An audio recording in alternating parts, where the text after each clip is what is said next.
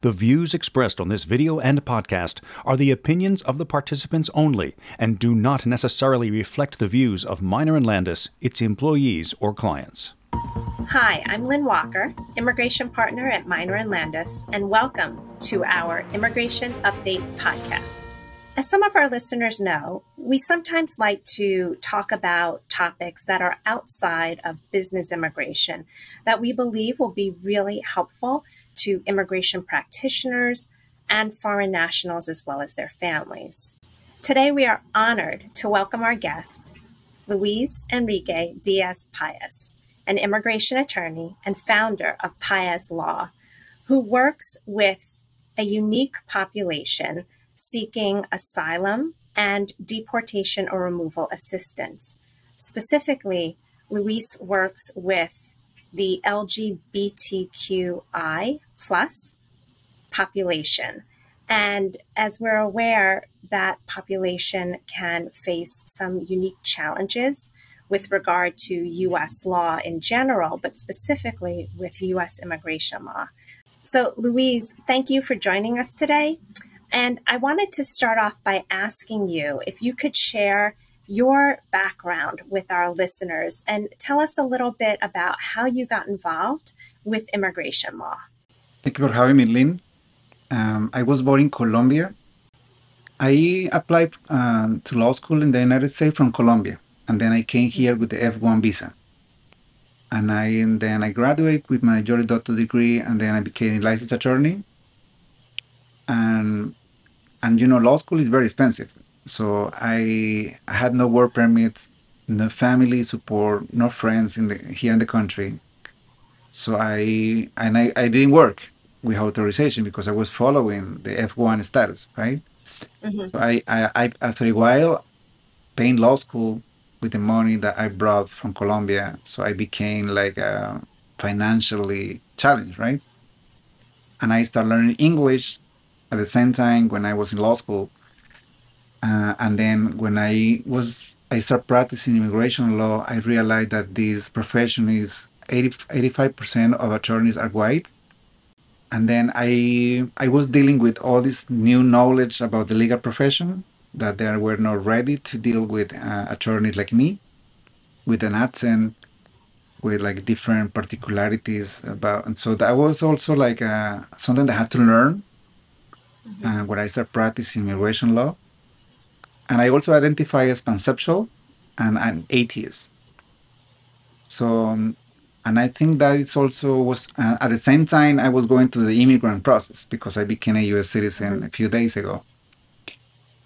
So I deal with a lot of vulnerabilities that they were new for me. And I think I started doing therapy and I started learning about what was happening around me.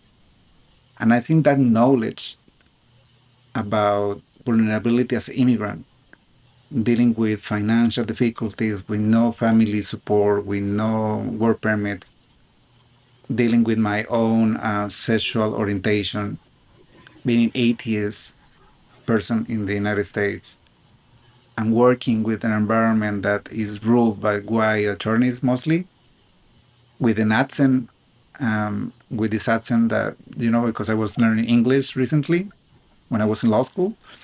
So I think that knowledge is also made me more aware about vulnerabilities that immigrants face. Mm-hmm. So I was learning and I was accumulating law experience practicing immigration law. But at the same time, I learned that those vulnerabilities that I was dealing with also now is part of my practice, it's part of me, because now I can see those vulnerabilities in my clients. Mm-hmm. And I can see other issues that are silent, even for immigration attorneys, silent issues about talking about mental health and how to deal with the client is being aggressive, the client is being extremely anxious, or client that are unable to work because they don't have the work authorization, or client dealing with adapting to the country. And I think that part of my experience is also important because I now even able to talk to immigration attorneys and tell them, okay, yes, your client is transitioning to a new identity. So, and I can see how is, client is dealing with mental health challenge. Or yeah, so that I think that part is also who I am now, and I'm also using this personal experience in my daily work as an attorney. So, Luis, you're here today to talk to us about some of what you've discovered to be silent issues that many immigration lawyers face in their day-to-day activities, interacting with clients. And we hope that by having discussions about these issues, we'll be able to help those who are seeking asylum or deportation and removal assistance, or are otherwise having an immigration crisis. So let's get to the questions. So, Luis, your biography says that you are dedicated to providing legal assistance and advocacy to vulnerable populations. Can you tell us who you work with and some of the specific challenges and legal issues that your clients face? About 90% of my clients are LGBTQ plus immigrants. And I think most of them are like facing removal proceedings or seeking asylum or family members or couples. So if we were to compare, for example, what makes their legal issues unique or possibly more challenging or more difficult than some of the issues that your non-LGBTQI clients face? I think it depending of the claim. For example, like my client seeking asylum, sometimes they are like asking asylum in the United States based on gender identity or sexual orientation, and they are still dealing with the transition process here in the United States, or they are still like coming out from the closet, and they are still dealing with self-discovering, and also the mental health issues about persecution from the home country, and also the resistance and they are facing with the asylum system in the United States, which is very, as you know, difficult. For my clients who are couples, they are facing sometimes different challenges because they don't have like a normal or like perceived as normal relationship to show how they met, how the relationship is evolving, because like the normal heteronormative concept about relationship is not the same for a same-sex couple. Other issues are about HIV, for example. Some clients are like afraid to disclose the HIV status, or even they can think that HIV status can be an issue for getting a green card approved. And I think mental health is also a big issue for all my clients, not only because they are dealing with trauma and the persecution they are like escaping from, but also because of long waits from the government for the cases, and also like all the challenges that they're facing here with the language barrier, and with other like difficulties in the system when they are applying for a green card, or they are facing removal, or they are seeking asylum. It's overwhelming. What a lot of clients face, and it is really wonderful that they have an advocate such as yourself and many other asylum attorneys who are fighting this and providing guidance and support along the way. That is so critical to their success. So, Luis, if a client comes to you, what are some of the things that you do to assist potential clients? And are there places that you can refer people for additional help? First, I need to see where my client is at. And then I always like to talk in the beginning, like mental health is also part of the case. And I really respectfully encourage all of them to seek mental health services providers. And if they don't have insurance, I refer them to like a LGBT center here in New York City. They can provide sometimes mental health and therapy without insurance. And we have other resources in the city available for them.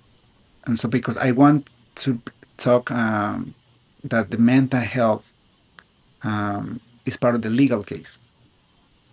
I like to talk about that like openly at the beginning, because I think we as an attorney, we are not trained to deal with mental health issues.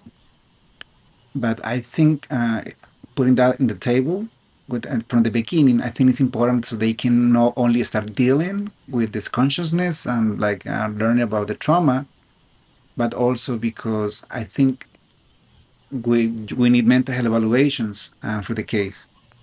And because of the long waits for every case, they had to deal better with anxiety or like lack of control, even depression or like other issues that they're dealing with.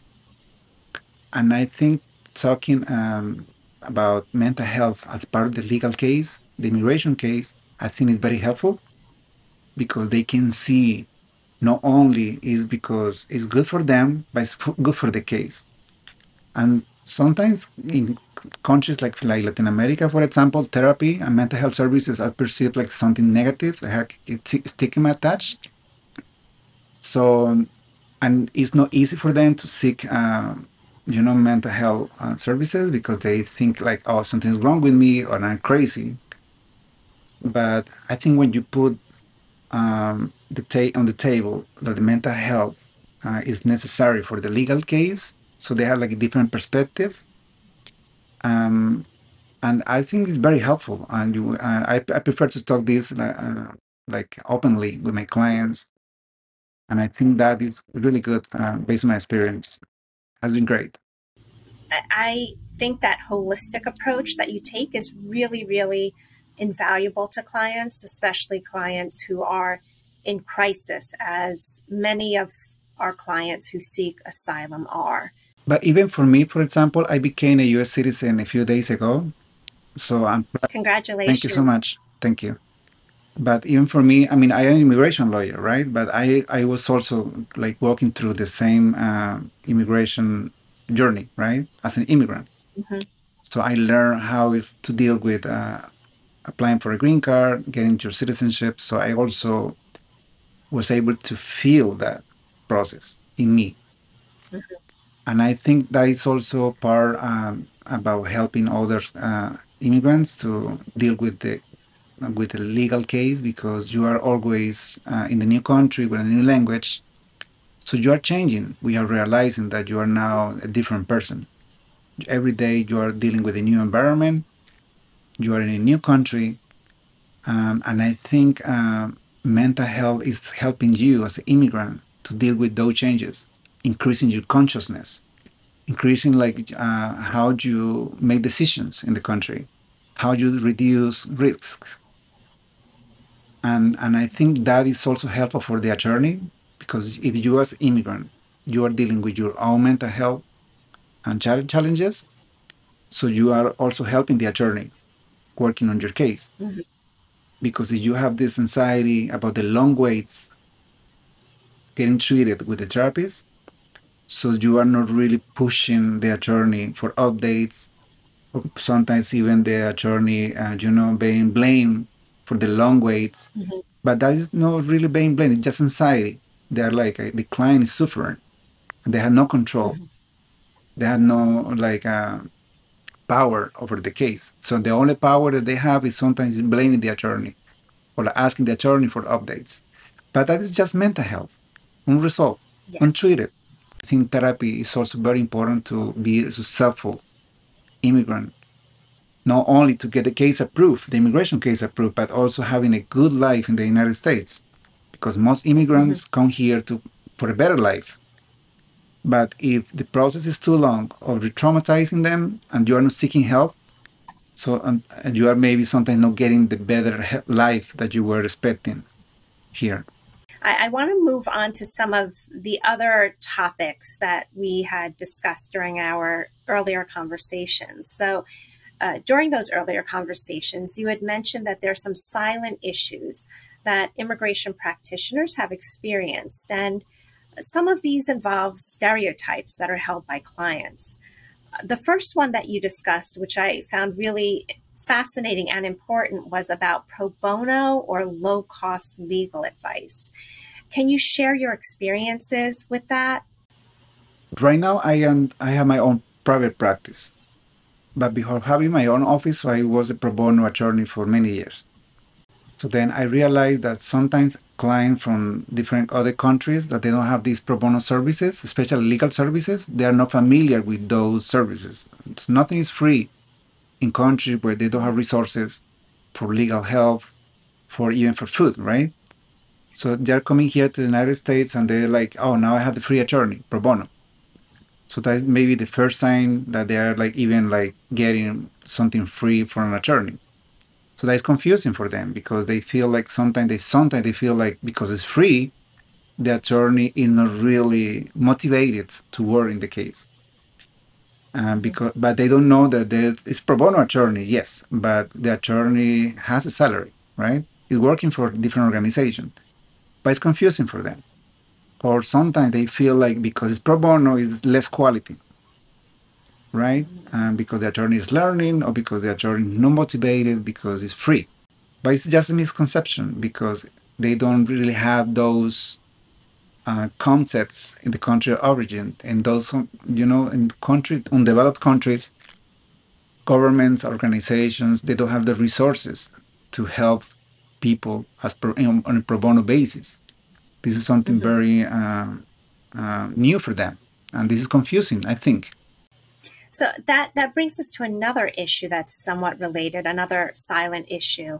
If a person is new to the country and they're looking to find an attorney, how do they make sure that the person that they're hiring or speaking with is actually qualified? My recommendation for them is schedule consultations with the attorney.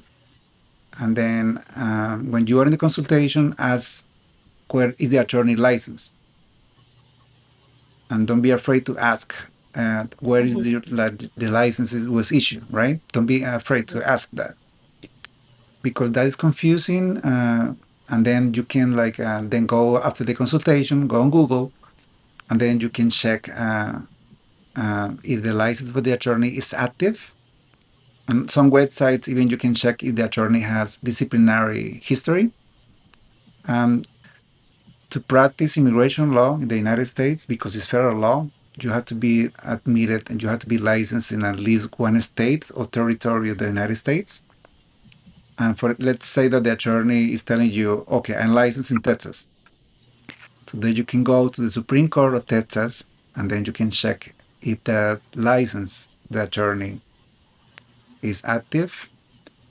And then in that way, you are like trying to see if this person is a real attorney or is a notario or is a paralegal. Because it's sometimes confusing for them to compare who is the licensed attorney in the United States and who is not. And because notarial fraud is like a heavy crime happening right now around us, you can even find notarios or paralegals offering legal advice, and they are not licensed attorneys, and that is a crime. Like offering legal services without the license in the United States is unfortunately a common crime, and most immigrants don't realize that they're hiring a criminal. Sounds harsh, but it's the reality. So, Luis, if a listener needed immigration advice regarding asylum, how could they contact you for a consultation? They can go to my website. Website is paez.law, paez.law. Or you can just call me or send me a message through WhatsApp or contact at 347-261-0100. Do you charge a consultation fee?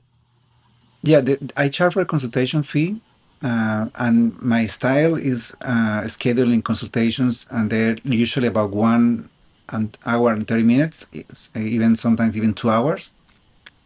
And that is my style about consultations. I prefer to have long consultations with my clients because I want to check all the immigration history, criminal history, their intentions, and I want to explain also if they qualify for any immigration benefit. And also I can clarify questions or concerns that they have. And sometimes I had to build the trust in the consultation because I want the client to be able to disclose like sensitive criminal issues or sensitive topics that they're still like dealing with, like for instance HIV, or like they bought fake documents to work for work.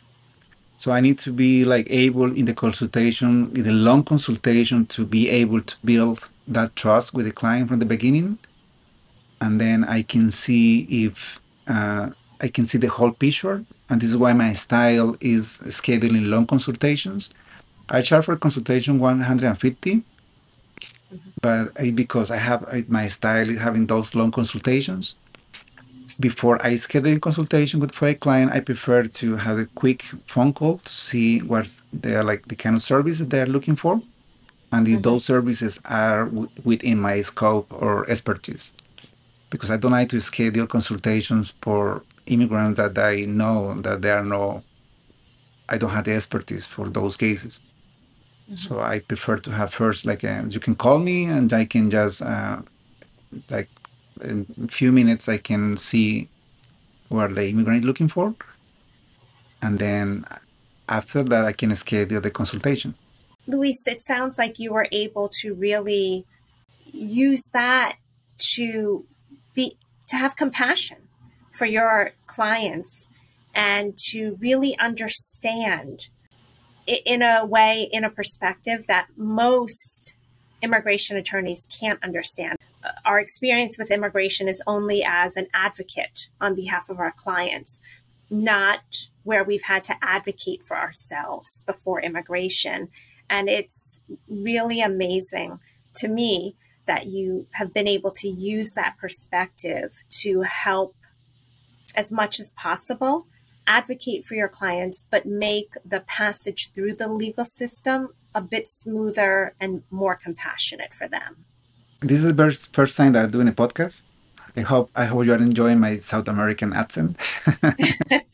And I think this space is very important because, when an immigrant is in the United States and they had this image about the attorney, they all had these like movies from Hollywood.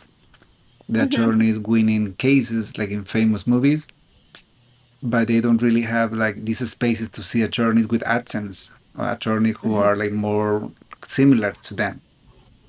So, and I think like having this space in this podcast, and also this is very important that you are doing this, because it's like the way that we can promote ourselves. So, and immigrants can see attorneys also from a different perspective, not only in the movies from Hollywood. And we need more spaces like this, because, when you are going here, immigration court in New York City, so all attorneys most attorneys are like me, like for different countries with different accents. And I think we need more like the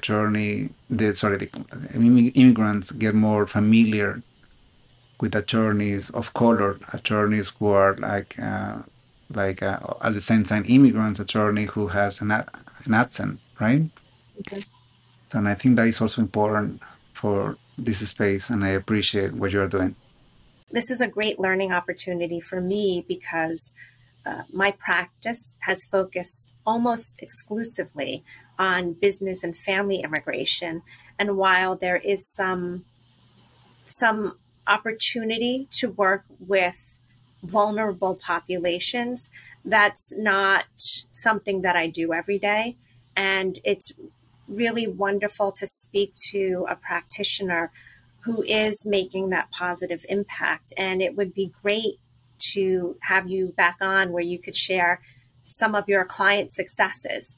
I think it would help both our foreign national population to hear that people are successful in presenting these claims. And it's really important for other immigration attorneys, but other people who are thinking about potentially going into immigration law and saying, most of the people in law don't look like me. It's nice for them to hear and see someone who looks like them. So thank you for being here. This has been just a fantastic experience for me. Thank you for me too. Thank you so much for having me, for the invitation. I really appreciate you having me. So thank you for joining us today and our honored guest, Luis. That's all we have time for. If we didn't get to a question or a concern you have or an urgent immigration issue you may have about asylum law, please feel free to reach out to Luis at the number provided at the end of this video. If we didn't get to your question about an urgent business or family immigration issue, feel free to contact us to schedule a consultation. And please continue to send us questions on LinkedIn. We'll do our best to answer them in our next video or our next lightning round.